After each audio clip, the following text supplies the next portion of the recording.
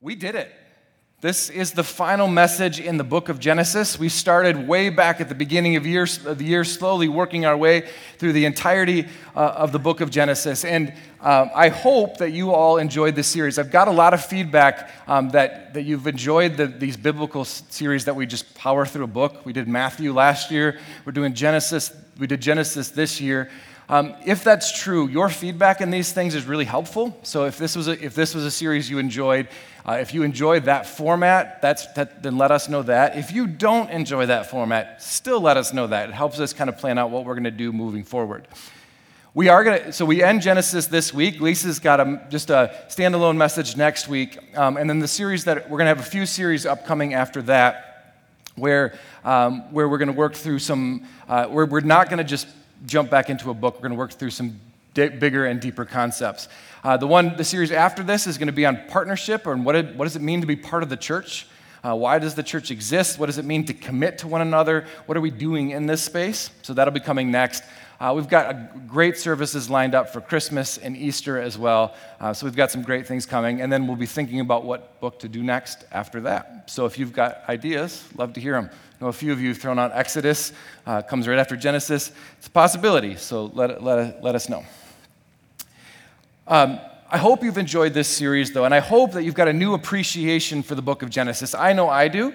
It's one of those books that I've read many, many times. It being the beginning of the Bible, I've read it often, but at the same time, going through it slowly like we did gave me new eyes for it, which tends to happen every single time I go through a new book in a slow way. It's been an amazing learning experience for me, and I hope it has been for you too. What we see throughout the book of Genesis is that we see a book filled with stories that has so many layers of meaning. And then we've seen inside of those things, we have the basic understandings of these stories, but then we also have these themes that run throughout the book. And what I want to do today as we look back over the book of Genesis is I want to pull out one of those themes that we see run through the book of Genesis, but then I actually want to show you that same theme runs throughout the whole scripture as well. Kind of answering the question, why did we do Genesis, and what does that mean for us as we move through the rest of the year? You see, there's a cycle that happens in Genesis. It happens actually over and over and again in the book of Genesis. It begins in the very beginning, and which isn't surprising, obviously. That's where you would start.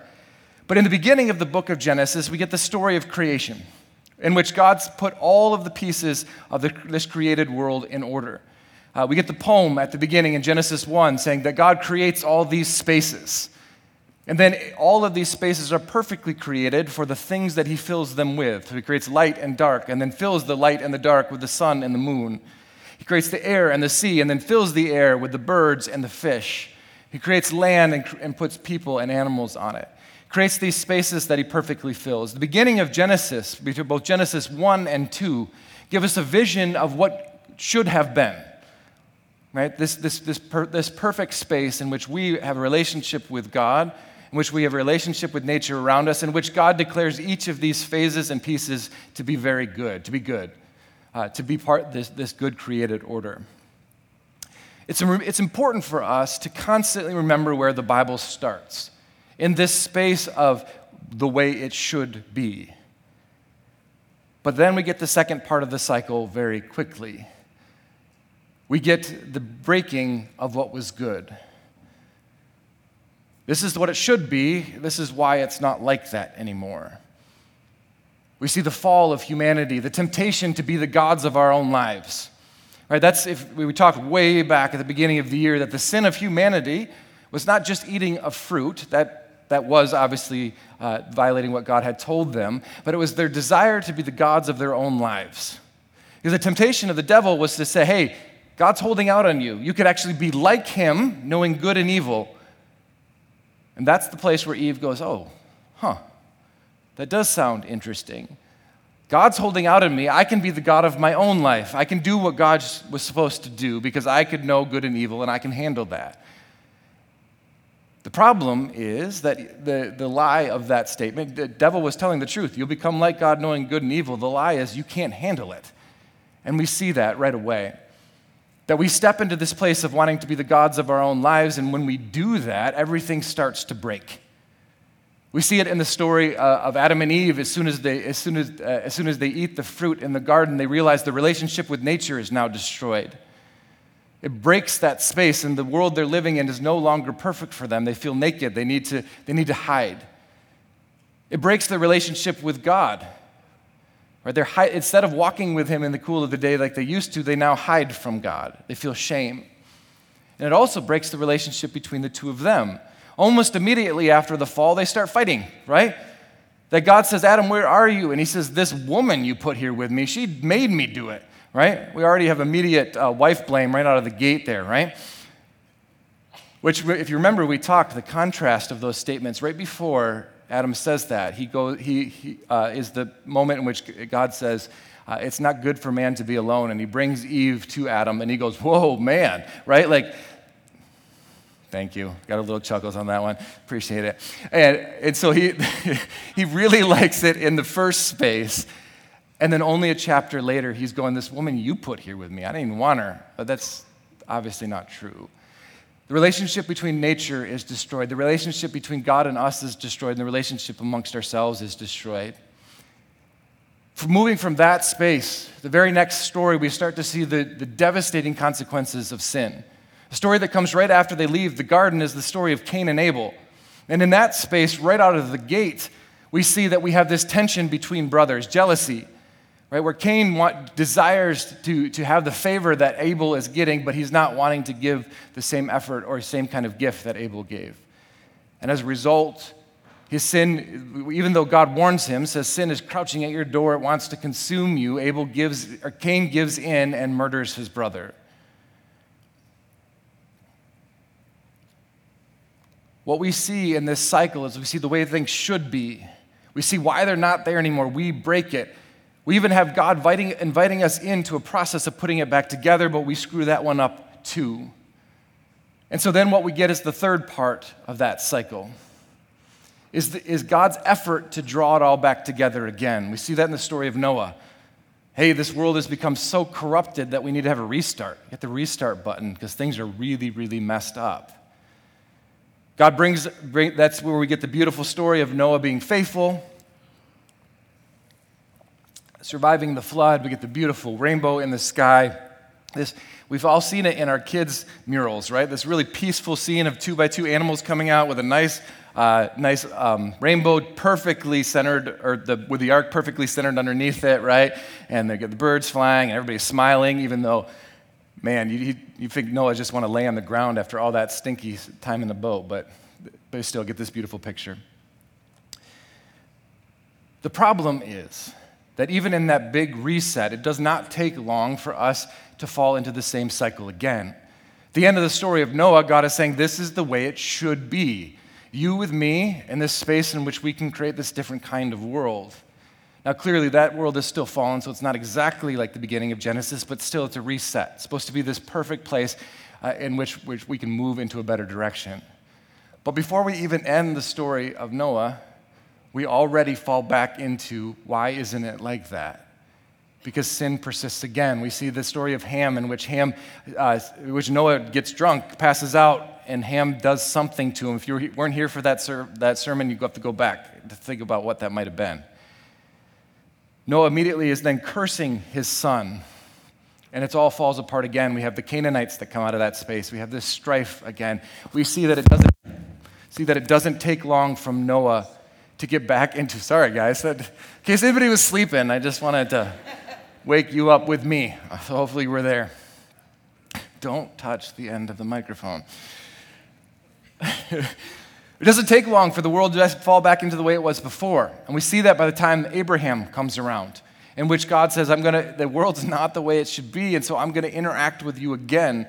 I'm going to try to lead you to this new place to show you once again this is how it should be. This new kind of reset. I'm going to pick a group of people, and I'm going to bless them. And they're going to have a special kind of interaction with me so that we can show the world that this is the way it's supposed to be.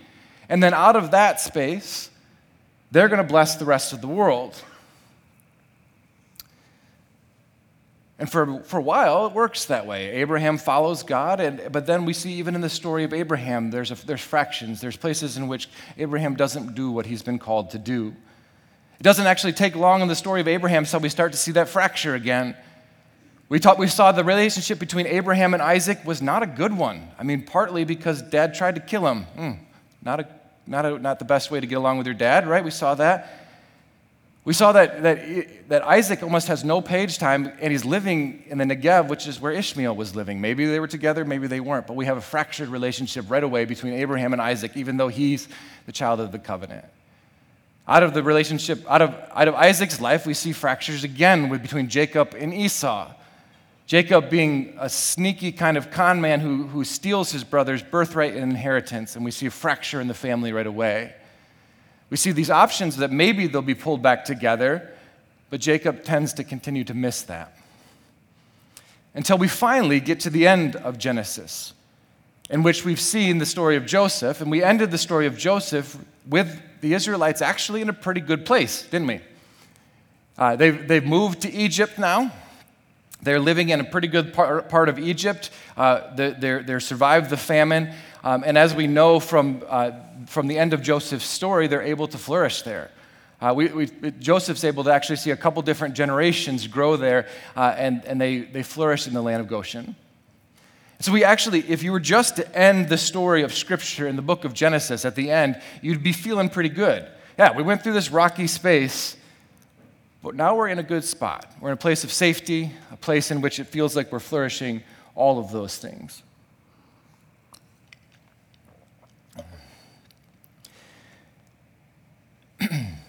Now, it's easy. It would be easy for us, it's often when we read the Bible, to take each of these books kind of as their individual chunks. The Bible throughout history has been organized into what we call books. The Hebrews would call them scrolls. And I think sometimes in our minds that can keep the Bible segmented from us, that we can just see Genesis, standalone, good, we're done with that. Let's pick up in Acts, but they're these two things that are both part of the Bible, but they're disconnected in that way. But even though that's easy, what we can miss in the midst of that is that that's not how the Bible was written. Yes, we've organized it into books, but the Bible is not meant to be read as this segmented kind of grouping of things. We saw it in Matthew. When we move to the New Testament, it is constantly referring back to the Old Testament. It's to show you, this is the story of Jesus, but it's not all standalone on its own. It's not this thing that's disconnected from everything that's coming. Actually, Matthew goes out of his way to show you that the story of Jesus has been actually playing itself out all the way back to Genesis and then through the entire Old Testament story. It's constantly pointing us back into those places to understand what was happening there and how it relates to the future. See, we studied Genesis this year because it's the beginning of the story. But Genesis doesn't end at the beginning of its book or its scroll. We ended the book of Joseph last week, I said, with the death of Joseph, an honestly pretty good place. But that is the book of Genesis itself isn't even supposed to complete our story there. Because yes, we ended with the Israelites in a good place, but if we were going back to the promises that God gave to Abraham, we realize that there's a reason we feel like we're in a good place, because God promised Israel, I will make you into a great nation, I will bless you and be with you, I'll watch over you and protect you. And we see all of those things, that we have this beginning of a nation, we have the 12 tribes of Israel existing, that they are flourishing, they've been blessed in the space they are because of God's work through Joseph. Both of those things are true. Both of those things in the promise of Israel is true. Even the fact that in the midst of that, you'll bless other people is also true. When we end the story of Joseph, we see that not only has God blessed the Israelites, but because he's brought them into Egypt, he's blessed a good portion of that part of the world as well. That because Joseph is in Egypt, because he's able to store grain, there's a whole group of people that now aren't starving. So those early promises that God said to Abraham, these are the things that are going to happen, have happened, except one big one that any Israelite would pick up right away, and maybe you have already too. Another part of the promise that God gave to Abraham was, I'm going to bless you in those ways, and I'm also going to do it by giving you a piece of land. The promised land, it becomes called at this point. And that's the thing that doesn't exist at the end of Genesis. Sure, the Israelites are now a nation. They now exist in a place where they're flourishing, but they don't have their own land. And so the question is, when's that going to happen? We're left with a little bit of unfinished business. And that very quickly becomes the problem. We end the book of Genesis in a really good place, but it does not take long when we move to the next book to see that that goes away. Exodus 1:6. Now Joseph and all his brothers and all that generation died, but the Israelites were exceedingly fruitful. They multiplied greatly, increased in numbers, and became so numerous that the land was filled with them. Then a new king, to whom Joseph meant nothing, came into power in Egypt. It's almost like the cycle of Genesis begins again. The book of Genesis ends in this place of this is how it's supposed to be. From the garden, a place of relative prosperity, we're about to move again into the devastating effects of sin, into slavery. If you're not familiar with the story of Israel, the book of Exodus moves from this place in which the Israelites were invited into Egypt as guests to a place in which Egypt feels threatened by them, and so they become slaves. And enter into a long period of time in which they're brutally mistreated in Egypt. Once again, we move from garden to thistles. Once again, we see sin's destructive force on the world, this time not because of Israel's failure, but because of Pharaoh. See, it's real easy sometimes, because the Bible in the Old Testament especially is focused on the nation of Israel, to forget that Genesis, Exodus, the Bible itself is the story of Israel, sure, but it's also the story of the rest of humanity and sin's effect in those ways. So in this case, Israel is experiencing the devastating effects of sin because of the failure of someone else, not because of their own. Now, like I said, someday we'll work through the book of Exodus. There are talks of starting it next fall. But for now, we're just going to do a flyover. This new Pharaoh enslaves the Israelites and brutally oppresses them. They're experiencing what happens when a person puts themselves in the place of God. Pharaoh actually believed he was God. He believed that he was ordained by the gods, but also was one himself. Depending on the dynasty that you're in, some believed they were fully gods, others believed they were like sons of God, so that they were like deity light. But either way, they viewed themselves as gods. But what we see again, in the midst of their oppression, God meets them and raises up a leader in Moses, who then lays a plan to get Israel out of Egypt and into the promised land. We see God immediately trying to pull his people back to himself in those ways. But quickly after leaving Egypt, we mess up that plan again too. God lays out for Israel at Mount Sinai all of the things that they need to do to flourish, similar to even how he interacts with Cain. But even in the midst of that interaction, we try to take things into our own hands and mess it all up. The story of the golden calf, maybe you've heard about that, where Moses is on the mountain getting the instructions from God, and we mess it up already in that space. Or whether it's by the time they get to Canaan, they refuse to enter, and so they end up wandering around in the desert for 40 years. Throughout the Old Testament, we see the same kind of rhythm if we were to take it as a whole. We've got Genesis, this is the way it should be. Exodus, this is why it's not that way. Leviticus, this is how to put it right. Numbers is actually a place in which we see them screw it up often, because Numbers is a book filled with a lot of Israelite deaths. Places in which they aren't faithful to God, and so their numbers actually decrease throughout that book. To bring us to a place in Deuteronomy in which in the book of Deuteronomy, they stand at the edge of the promised land ready to enter again. This is the way that it could and should be. We see this cycle throughout the books of the Torah. Here's what it should look like. Here's why it's not that way. Here's how we get back. Here's how we screw it up. And then God doing something big to bring us back into that space. Over and over and over, we see that throughout the book, throughout just the Torah, which is the first 5 books of the Bible. But that cycle doesn't just end there. You move into Joshua and Judges, and you see the same kind of cycle. God calling us back to himself. You see it through the Kings. And it finally then brings us to the New Testament, into a space in which Israel has once again found themselves failing to live the way that God has called them to. Ironically, this time, different from the way it worked in the Old Testament. This time they're trying. We see Israel failing to follow God in the New Testament, but not for lack of effort. Sometimes we see that in the Old Testament. They just go to other gods instead. They leave God behind. They don't want to do the things that he's asked them to do. In the New Testament, we have a group of people known as the Pharisees and the Sadducees who aren't refusing the faith like they did in the Old Testament, but instead have decided to lean in and hyper-enforce the rules of Leviticus. That, hey, we're not going to mess it up like they did back then, and so to do that, we are going to so strictly follow all the rules that there's no way we can mess it up, and ironically, it's the very reason they do mess it up. Throughout the Gospels, what we see is that even though they are legally and strictly trying to follow all of these rules, time and time again, they come into conflict with Jesus, who said, that's not the point. You've heard it said this, but it's this. Hey, you're doing this. You're tithing 1/10 of everything you own, and there are poor people everywhere. The point of the tithe was to care for the poor. You missed it. Over and over and over and over again, we see them that even though they are trying to follow God different than the Old Testament, they're still screwing it up to the same devastating effect as what we saw in the Old.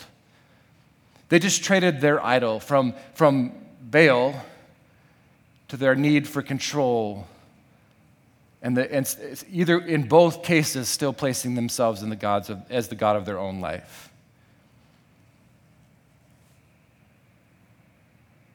Here's the way it should have been. Here's why it's not that way. Here's the way back. And we failed to follow that too, which is where Jesus enters the scene. This cycle plays itself out over and over and over and over and over again in the scope of books throughout the Old Testament, in the scope of collections of books in the Old Testament, in the scope of the meta-narrative of the Old Testament, and even bringing us into the New. But the final step of that cycle that we hadn't seen yet is where Jesus comes in which God does something big to draw us back to himself. In the book of Romans, it says, at just the right time, while we were still sinners, while we were still stuck in this cycle, Jesus came and died for us. In that space, Jesus conquers sin and death and creates the space in which we can have a new kind of relationship with God. And actually, right after the resurrection, we move back into a space in which we see this is how it's supposed to be. We see it in Acts 2. Acts 2, 42. I think we have that on a slide as well. It says, they devoted themselves to the apostles' teaching and to fellowship and to the breaking of bread and to prayer. Everyone was filled with awe at the many wonders and signs performed by the apostles. All the believers were together and had everything in common. They sold property and possessions to give to anyone who had need. Every day they continued to meet together in the temple courts. They broke bread in their homes and ate together with glad and sincere hearts, praising God and enjoying the favor of all the people. And so the Lord added to their number daily those who were being saved. We've talked about this a lot through the book of Genesis, but at the meta-narrative of the Bible as well. When Adam and Eve fall in Genesis 3, from that moment on, God says, you and I are going to put this thing back together. Well, the Eden that was broken, we're going to work together to make right. And that's what God is constantly trying to do. We get pretty close to it in Acts 2 here, don't we? In which we have this group of people that are constantly living life together self-sacrificially. That if anybody in this space is in need, we're going to care for them well. As much as we can on this side of eternity, it feels like they're getting it right, to say this is the way it should be. As pastor, I know that we like to teach Acts 2 often going, could we please be like that, right? And yet, we realize we're not. Pretty quickly after Acts 2 here, we start to see things spiral downwards again. We see in the Acts 2 passage, and they experience the favor of all people. There's a moment in which everybody loves them, but that moment doesn't last. Pretty quickly, that system starts to threaten the system that exists. We have this religious structure that's in place that's supposed to work this way, and that's not going to do it. And so persecution begins very quickly after that. From the religious folks, we see that in the story of Paul, and eventually from Rome as a whole.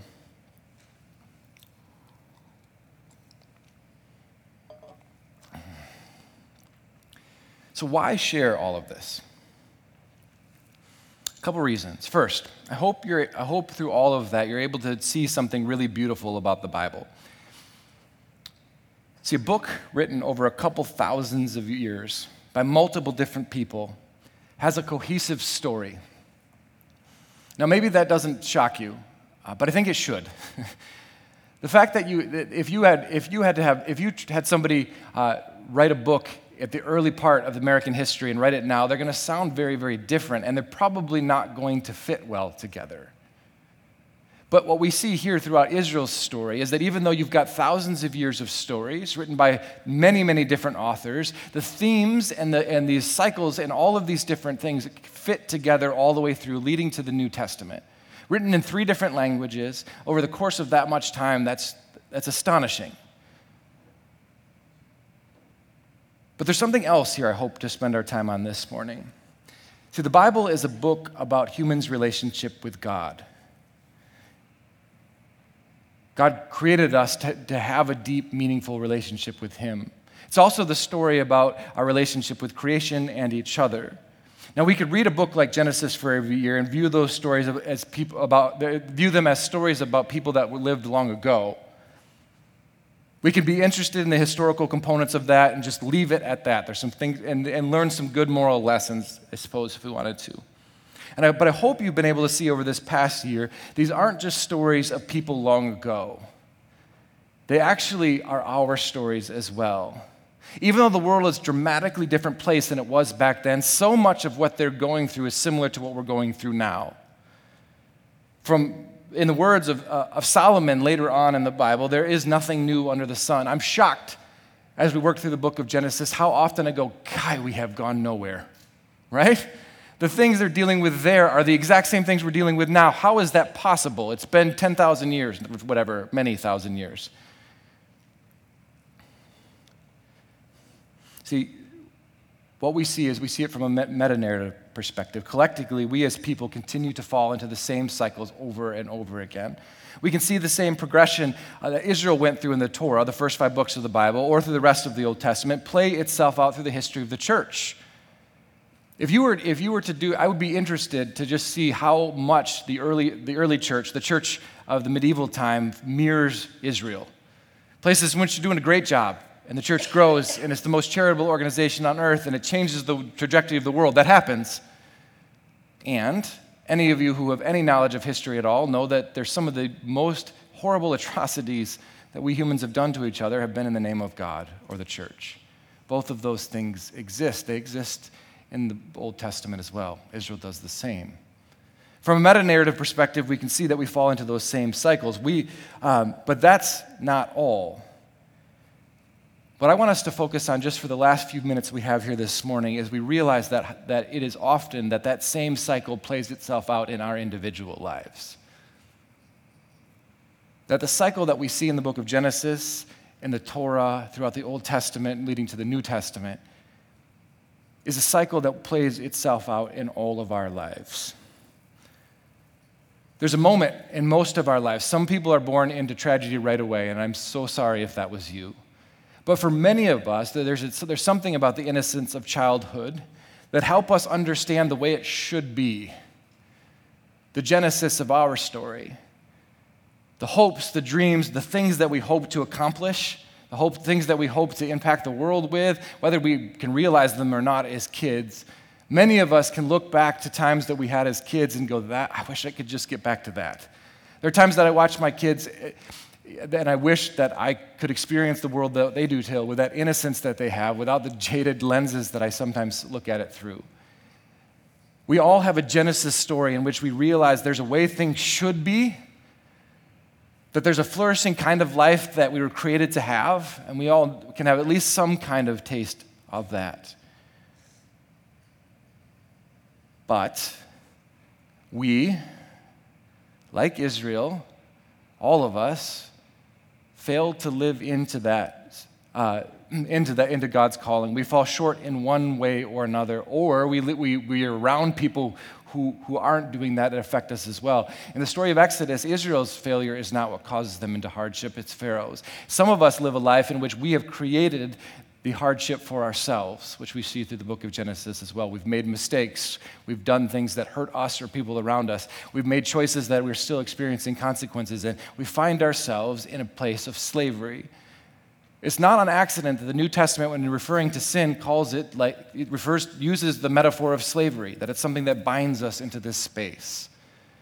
It's the same message we've seen playing throughout the Old Testament. Some of us today are in that space. We feel like we're in a place of slavery, that the decisions we've made have got us bound up and stuck and are preventing us from realizing the kind of life that God has for us. Others of you find yourself in that place not because you did anything wrong, but like Israel with Pharaoh, because someone else did something wrong to you, because they didn't live into the potential that God called to them, and so their failure to live into that life has caused you harm as well, which is preventing you from living into that as well. We can relate to Israel's struggle in that space, that we know there's a way things should be, and we know there's a reason why they're not.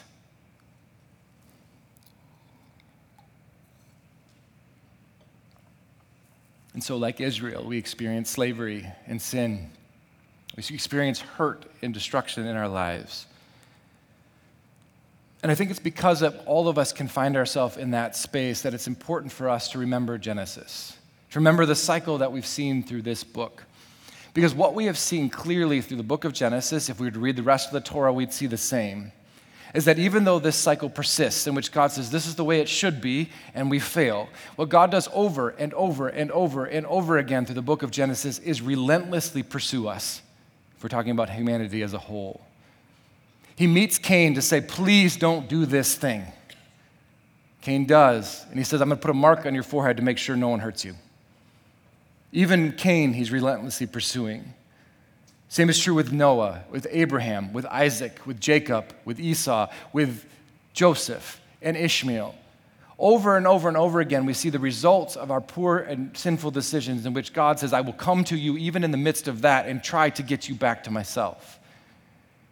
It plays itself out through the entirety of the Old Testament until we get to the New, which again, at just the right time, while we were still sinners, while we didn't deserve it, Jesus says, I'm coming for you. If you're in a place of slavery this morning, it's a simple gospel message, but it is the truest one that we need to hold on to, is that if you're in this place of brokenness or where you found yourself down and out or feeling like you're slavery or these things that you are not flourishing in the way that you ought to, know that like through the Old Testament and the New, that God is relentlessly pursuing you. That his desire is to be with you in the midst of your failure, in the midst of your not measuring up, to walk with you out of that space into the flourishing life that he desires for you. All throughout Scripture, it's that same theme over and over and over again. We will fail and he will chase us. We will fail and he will chase us over and over and over and over again until we finally can realize collectively as humanity the beauty of the eternal life that we have waiting for us. One of the things that I have been wrestling with since our Common Ground last week, one of the things that just gets me excited, that's amazing. If you weren't at Common Ground, we spent 2 weeks talking about race with Pastor Chase.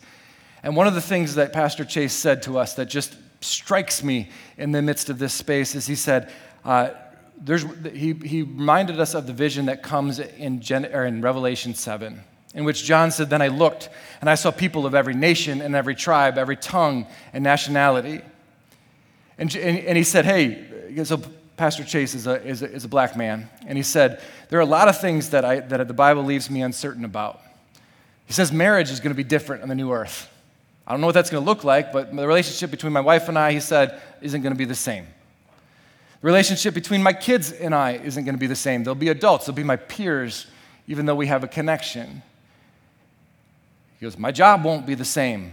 We won't need pastors in the same way on the new earth. But he goes, what's striking to me is the Bible makes sure to go out of its way to point out the fact that something about who God created me to be in nationality and color persists, right? The fact that he can look and see somebody from every nation and every tribe means that there are distinguishing characteristics of that. And I've been struck by that since. And one of the reasons it strikes me is because the collective group that we have there, in which we have people from different cultures, nationalities, colors, and tribes, There's something about that that is the most beautiful representation of what God desires for the world. That we're all created in God's image, and collectively, that image, with all of our differences, is the best picture we can get of God. And so the reason I share that today is that that's the hope that we're all driving to, is this space in which we can live into this flourishing life in which we all realize what God desires for us. But in the meantime, our goal, our mission, the charge of the church is to try to create the spaces like Joseph did. These little bits of time before eternity comes in which we can realize God's movement amongst them. We have that opportunity now as a church as well. I would argue that for a long time, the American church has lost its way. Not entirely. There's always good things that come up in the midst of that. But like we've shared a number of times in this space, the American church has been on decline for around 100 years, and it's pretty steady. We've messed some things up, and as a result, we're experiencing more strife, more division, more contention than we ever have before. And that's tragic. I think I would argue that those are the tragic results of sin. However, like all the way through Scripture, in those moments, we have an opportunity, if we decide to lean into God, to do something different, to create a space that's different than what has been, to move from the story of Jacob, in which everything's all twisted, to the next generation going, hey, and now we have a little bit more stability. We can be part of that. If you're here this morning and you feel like you're stuck in some kind of bondage or slavery, let's work together to lean into God and see what kind of flourishing we can find out of that space, where we can grow and meet Him in that space. If you're stuck in a place in which somebody is oppressing you or hurting you, let's come together to see how we can lean into God and work our way out of that particular situation. Let's collectively see if we can find ways to represent the kind of heavenly life God desires for all of us. Like we saw through the book of Genesis, like we see through the Torah, like we see through the Old Testament, like we see right after Jesus come. This is what the church is supposed to look like, and when it does, it looks a little bit more like heaven than hell. God is relentlessly pursuing you individually to move into the flourishing life He desires for you. But He's also relentlessly pursuing us as a collective body to live into the mission that we've been given to help others realize the first. Will you pray with me?